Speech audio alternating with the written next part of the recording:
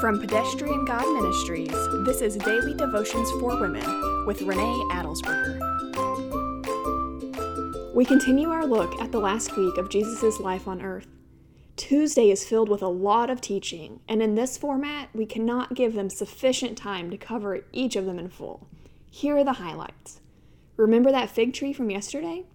Well, as Jesus and the disciples once again trek from Bethany into Jerusalem, they pass that same fig tree. And wouldn't you know it, it was withered, just like Jesus said it would be, overnight. Matthew 21 tells us that when Jesus entered the temple, the chief priests and the elders of the people came to him as he was teaching and questioned his authority. But they weren't asking with a sincere heart. They were trying to trick him. And then we enter into the long list of parables.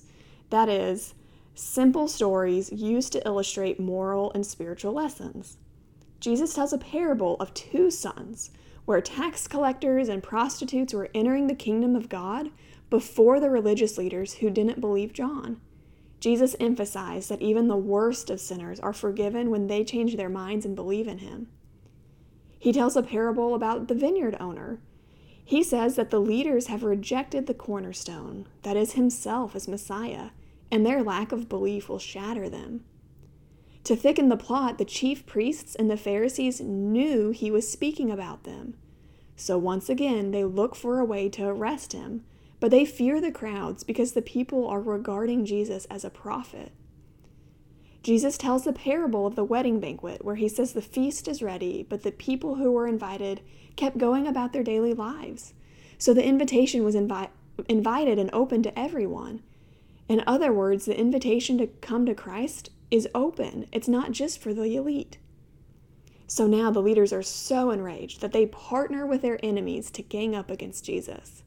We hear a series of questions from the Pharisees, Herodians, and even Sadducees.